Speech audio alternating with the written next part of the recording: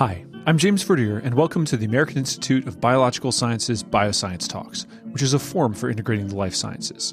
On the second Wednesday of each month, we discuss the latest bioscience publications, and as a reminder, if you'd like to read more, point your browser to academic.oup.com/bioscience. For today's episode, I'm lucky enough to be joined by two guests. Dr. Jennifer O'Leary is a California Sea Grant marine biologist based at California Polytechnic State University, and Dr. Fiorenza Micheli is a professor of biology at Stanford University, and she's based at Hopkins Marine Station in Monterey. And they're here to talk to us today about resilience in marine ecosystems and how those examples of resilience may be used in future management. And we had a great chat with a lot to talk about, so let's get straight to the interview. Drs. O'Leary and Micheli, thank you very much for joining me today. Before we get started and really talking about your article in particular and the study that you conducted, I was hoping you could give us a brief overview of resilience in general, and what does that mean in these types of ecosystems? And I'll just throw that open to whichever one of you'd like to take it first.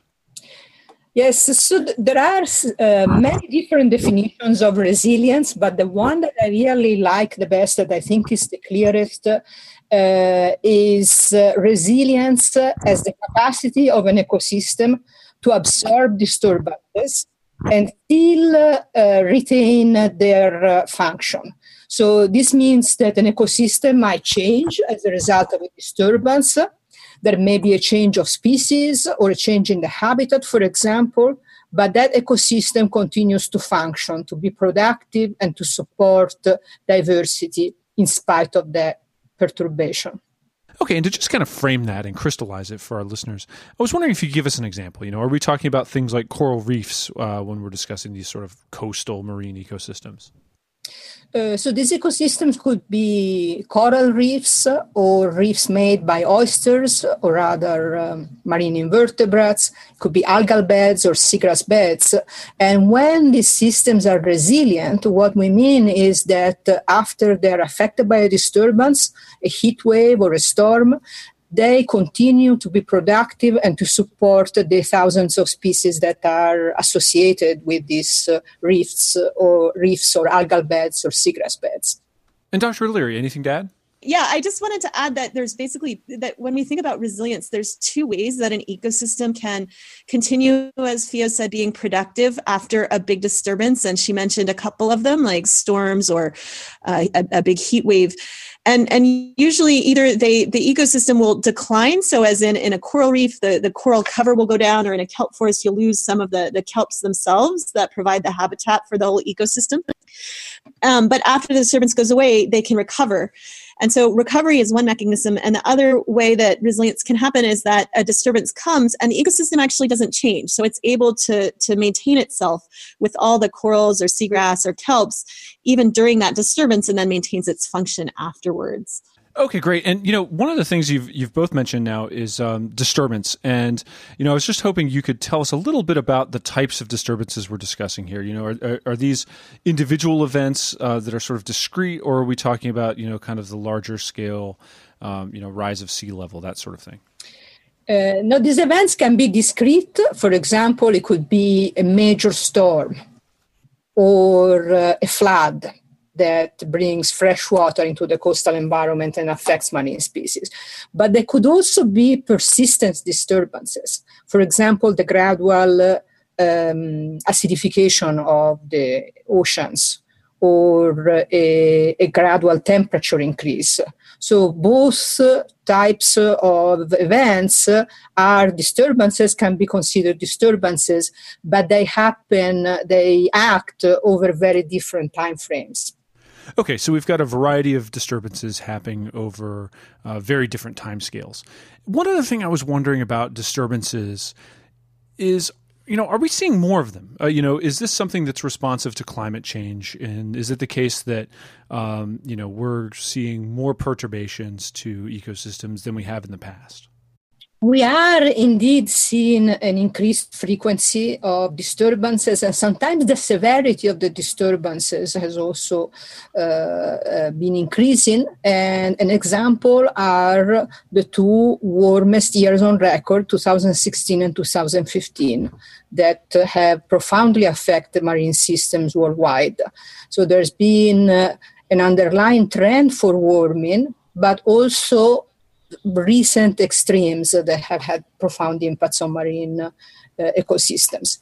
Some ecosystems worldwide, for example, the California current, now where I live and work, are naturally highly, highly variable. So sometimes it's difficult to discern, to separate the trends of frequency of disturbances on the backdrop, on the background, on this really high variability. But for several types of disturbances, there's evidence that their frequency and sometimes severity has been increasing. And the underlying cause, there's broad consensus that the driver of things getting worse is global climate change. And now, if you don't mind, I'd like to move a little bit into your particular article. And you were studying resilience broadly and, trying to find evidence of it, if I've interpreted correctly, across a variety of ecosystems. And I was just hoping you could tell us a little bit about the methodology and, how you went about looking at such a, sort of broad sample. Sure. Yeah, I think maybe going back a little bit and talking about what motivated us to do this study might be useful before launching into the methods. And I think what we acknowledged within our working group is that there are these increasing climatic disturbances, and as Fio just explained, becoming more and more frequent.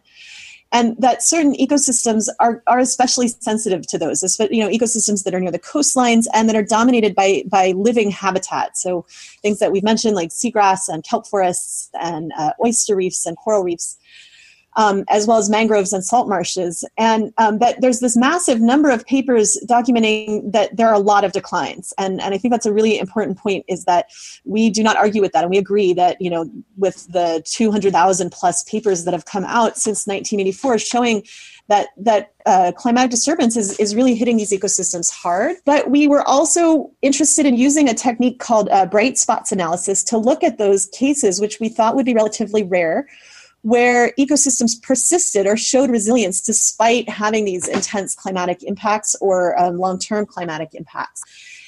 And so this is a technique that really was developed in the health field, where I think it was in a developing country where they went in and looked at malnutrition amongst children, and a lot of the children were malnourished, but they were able to identify a few that were not malnourished, and were able to look at what were the factors underlying that, what were those children or parents doing differently. And so we wanted to take a similar approach to this study. And so we did a couple of things. So we basically elicited expert examples and opinions from 300 people who had published very frequently in these 6 ecosystem types we were focusing on, and then also asked them to recommend the most important papers. And so we were able to look at how many cases amongst those experts who responded had seen climatic disturbance, and then what % of them had seen resilience. We were able to get their opinion on what they felt were important factors in helping ecosystems be resilient or less resilient, as well as pull that information from their examples. And then finally, we were able to review the literature they recommended and look for examples and factors that might contribute to resilience from there. Okay, and so when you're looking at bright spots, what's the reasoning behind that? Why are they so important? Sure. So I think bright spots are incredibly important, because if we can find ecosystems that do persist or recover in the face of some sometimes very intense climatic trauma, then we can understand whether they had certain conditions or certain management going on that allowed them to do that, and use that to inform how we might approach other ecosystems and manage for increased resilience across the board. Okay, and Fio, was there anything you wanted to add there? The scientists in our group of co-authors have spent years to decades documenting impacts on marine ecosystems. And we have come to realize through our work that in addition to showing what is happening, all the negative impacts, it's so important to actually show that there are also examples of things turning around and getting better. And our motivation behind this study was to look for this example, ask the questions of where and under what conditions they occur, and also, really, maybe most importantly, try to understand what were the circumstances, what are the conditions that lead to these positive outcomes, so that ultimately, as natural resource managers, as decision makers, we can also to try to recreate these conditions and promote the recovery or the resilience of impacted ecosystems.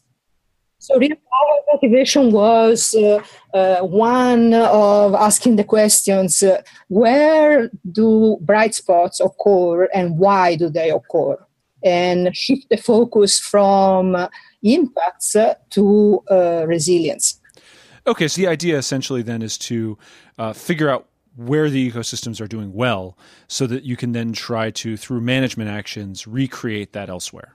Yes, I think it's really important to see where and why some ecosystems are doing well, because these cases, even if there aren't that many of them really, they really help us understand what could be done to try to make these instances more common as we are moving forward and facing more extreme conditions. So it's they're lessons for us.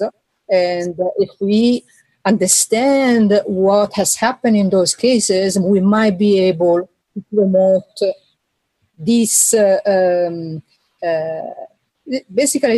these instances more broadly. Okay, and I'm very eager to talk, more about what sorts of circumstances tended to be associated with resilience. But first, Jennifer, I wanted to touch on something you mentioned, which was that you'd expected to see relatively few of these examples of resilience. And you kind of hinted that you might have seen more than that. Just sort of looking at it from a very broad perspective, were you seeing more cases where, ecosystems were holding up and continuing to provide services, et cetera, perhaps more so than you'd originally expected? Well, I was very surprised by our one of our primary results, which is how many of the experts actually did see resilience within their career. So probably going into it, I had expected that maybe 50% or less of the experts would have seen, examples of strong resilience. And we had 97 experts respond to our survey. We sent the survey out to about 300 people. And so getting, almost 100 was a pretty good return rate. Of those, a quarter had never experienced climatic disturbances. So we had to kind of not look at those in terms of, this particular study. But of those people that did see climatic disturbances, we found that 80% of them provided examples of resilience. And so that exceeded my expectations of how many, would see that. But I would like to emphasize that it doesn't contradict how bad the impacts of changing climate and these climatic disturbances are on ecosystems. So essentially what we're asking is, in your career, which for most of these people had been relatively long, so, around 20 years at least of experience, have you ever seen an example of resilience, which isn't the same as saying, every time you see a disturbance, are you seeing resilience? But nonetheless, in 80% of these people's careers, they had seen a climatic disturbance and seen an ecosystem either recover or resist that disturbance. And so I found that to be very hopeful that you can actually go out and identify these bright spots or places that provide us hope and that we can study to understand how they work and what's behind that resilience. And Fio, did it match your expectations as well, or what did you expect to see in terms of the frequency? I had also gone in expecting much fewer instances of resilience, both among the experts that we consulted and in the literature, because we also reviewed papers and found similar proportions of papers also reporting instances of resilience as the experts. So I was also surprised of how many instances were reported and how many of the scientists that we consulted and the papers that we read actually had encountered resilience. Okay, and now that we've sort of got a baseline idea of why resilience is studied and what possible applications it might have, which I hope we'll get more into in a little bit, I was hoping you could tell me a little bit, and Fio, we'll start with you, about what characterizes resilience in general. Were there common factors? What allowed an ecosystem to persist and successfully recover from a disturbance when others may not have? So first of all, I want to talk a little bit more about resilience, because resilience has two different components. One is, and that's normal, that's generally called resistance, is when a system, an ecosystem, doesn't change very much following a disturbance. The second component is, instead it's called recovery, is when a disturbance may affect an ecosystem. For example, in the case of a coral reef, there might be high mortality of corals, but what happens then is that the recovery, the new colonies, for example, of corals coming in, happens very quickly. So these two components add up to overall resilience, but through very different processes. We found that both resistance and recovery, so resilience, tended to occur under particular conditions. And this, probably the top of the list, included disturbances that didn't completely eliminate the habitat. So, for example, for the coastal habitats that we considered, salt marsh, oyster reefs, coral reefs, algal beds, the disturbance didn't remove all of the individuals that form those habitats. There was a lot of habitat left. So that was one characteristic of resilient system. It was the disturbance that didn't completely eliminate them. Another characteristic was a high rate of input of new individuals. And so this is what we call the high recruitment or connectivity. Basically, there are new individuals. For example, in the case of marine species, often arrive in that ecosystem, recruit to the ecosystem as larvae, for example, or juveniles. And there was a big supply of these new individuals from populations that were persistent within the ecosystem or nearby. In addition to these two characteristics, the ranking third is the physical setting of those systems.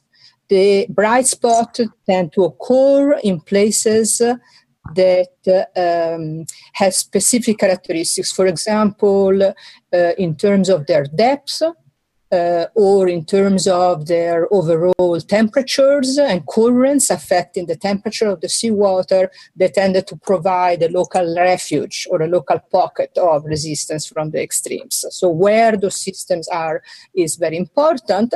And also we found finally that the management of those ecosystems, what people did to protect those systems also mattered. And so management that removes additional stressors from fishing, for example, or pollution tended to be associated with high resilience as well. Okay, so for an example of that last point, would something like management in which oyster take were reduced after an extreme storm or something like that. Is that the sort of thing you're talking about?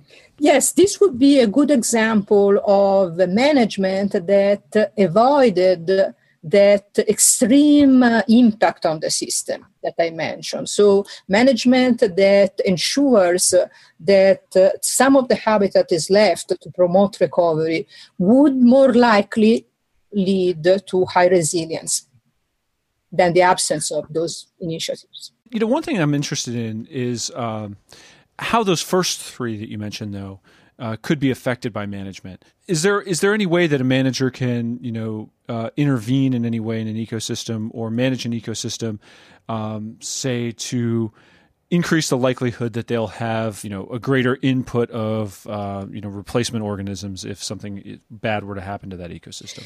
Yes, very much so. So management that is proactive, that basically avoids getting to the point where things are really, really bad, would be an example of management targeting those factors that I mentioned. And this is in particular related to the first two factors, the remaining biogenic habitat and the maintenance of recruitment and connectivity. Because if management, for example, through regulation of fisheries, prevents the depletion, the excessive depletion of population, that would lead to remnant populations being able to reproduce and replenish sites that are impacted. So that would be an example. Another means of achieving this objective might be to the establishment of protected areas, of places in the oceans where impacts are removed. For example, they're protected from fishing or from other forms of take, and these pockets, these refuges are maintained to avoid population depletion. So management can proactively maintain the conditions that promote the factors that seem to be most strongly associated with resilience. It might help to give an actual, physical example of how these things might work. So, marine protected areas, which Fio mentioned, can be incredibly important in actually all three of these factors. So in physical setting, where you put it in relation to sediment sources or upwelling of nutrients or how deep these things are, it can have a tremendous influence on resilience of ecosystems. And so that plays a really big role when you're setting up marine protected areas. And then the role of the marine protected area is then to do things like maintain the habitat and provide for additional recruitment. And so, in work that I do off the east coast of Africa, there's a series of marine protected areas that were put in the 1960s and that contain the last remaining intact coral reef and seagrass beds in a lot of the countries there. But they do require active management. And so despite having these marine protected areas in place, you can see declines happening to both some of the major habitats, which include corals, mangroves, and seagrass. And so in one of the areas, managers saw that right outside of the fisheries closure, which is part of the marine protected area, there were tremendous declines of seagrass because of certain types of gears that were being used, dragging nets across the bottom. And they worked with fishermen to reduce and remove the use of those gears and focus on more sustainable approaches to harvesting fish. And as a result, we're now seeing the seagrass rebound from that, providing more habitat, which will help that system resist future climatic impacts, and also provide a greater potential for regrowth through clonal vegetation growth as well as seeding. That's a great example. And it kind of makes me wonder, to what level is that sort of practice, taking into account these sort of bright spots analysis and that sort of effective management, is it really being performed? Is this something that's being done on a widespread basis, or is there still a lot of room, in this ecosystem management to really make some great strides? I think that, that generally it tends to be a gap between science and management. So there's some really important information that scientists are producing, but I think it doesn't always get to managers in the most effective form. And there's some barriers to managers accessing that information. So for example, scientific papers sometimes are difficult places for managers to actually get information. And so in my opinion, one of the big needs really is to support what managers are trying to do by thinking about how we as scientists can engage with them and make sure we're doing the research that addresses management needs, and also make sure that our findings go back to managers in ways that are easy to understand and that work within their management frameworks to make decisions. And I think both Fio and I have in our careers focused on that. Myself and I just talked about examples with marine protected area management in Africa, but also working here in California with nearshore ground fishermen and working with them to assess the impacts of MPAs by using their fish traps inside and outside of marine protected areas and looking at how fish are changing over time since those were only put in 2007. And Fio can probably talk about examples from her work with abalone in Baja California. So fisheries management, I would say in general, is most definitely taking important steps forward. And for example, the consideration of important coastal habitats, like the ones that we included in our studies in fisheries management plan, and the protection of these places that are so important for targeted populations has become part of the approaches to management and mandated, in fact, in the new fisheries management policies in the United States, in Australia, in the European Union. So that is it's becoming basically more and more common to include this consideration: marine protected areas, critical habitat, essential habitat. There is still a lot to do, and there are still major declines in fisheries worldwide that need to be addressed.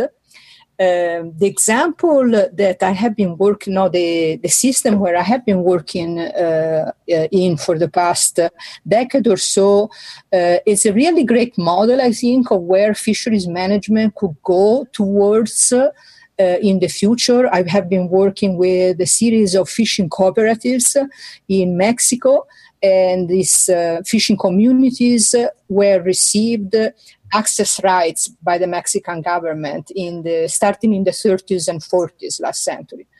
And what that means is that they have exclusive access to some of the species that they fish, like lobster and abalone. So they manage areas of the oceans. They have this concession, these territories, essentially, where they manage the fisheries, and they can establish voluntary reserves. For example, they have done that in many cases. They can decide to change their fishing quotas, to change their fishing season, to switch between different species. So there's this local, basically, bottom-up approach to management that has proved really successful, especially when combined with strong fisheries policies at the national level.